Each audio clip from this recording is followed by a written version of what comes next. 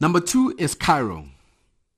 Egypt's capital is primarily famous for its ancient pyramids, but it's also one of the megacities with more than 20 million residents.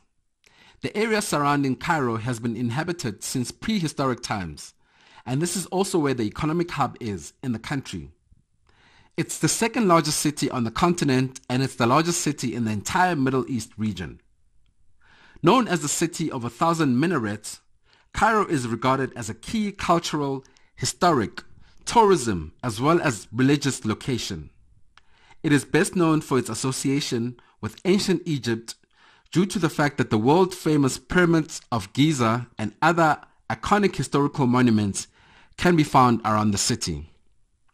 Due to its history and landmarks, Cairo is hugely popular as a tourism location and one of the most visited cities in Africa.